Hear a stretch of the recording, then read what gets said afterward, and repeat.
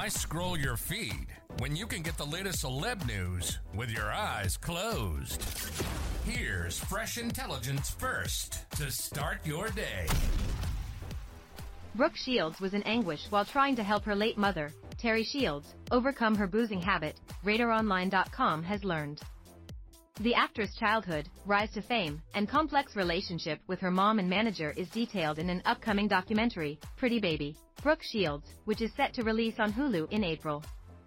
RadarOnline.com has discovered that behind the glitz and glamour of her life was a private battle that pushed Brooke to a breaking point.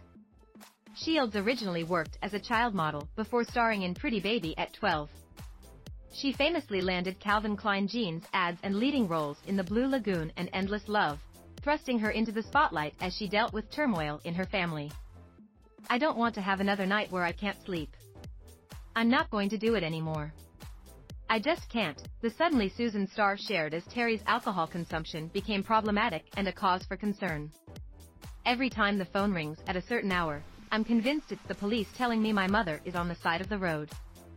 In the late 1990s, Brooke confided to 20/20's Diane Sawyer that her mom's boozing habit was still ongoing despite her efforts, revealing that her co-star and troubled friend David Strickland tried to help Terry stay on track before hanging himself in a Las Vegas hotel room.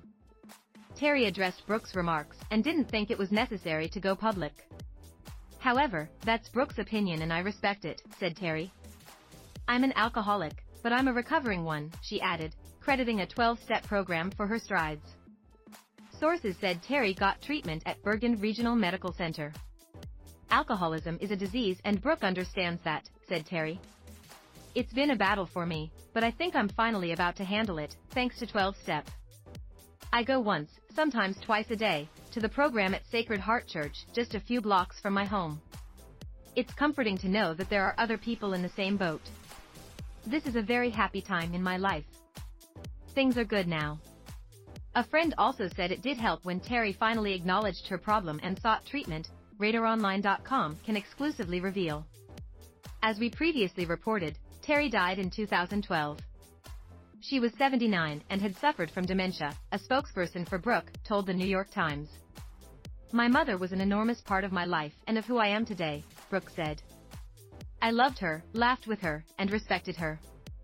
And although she had her share of struggles, she was my mom."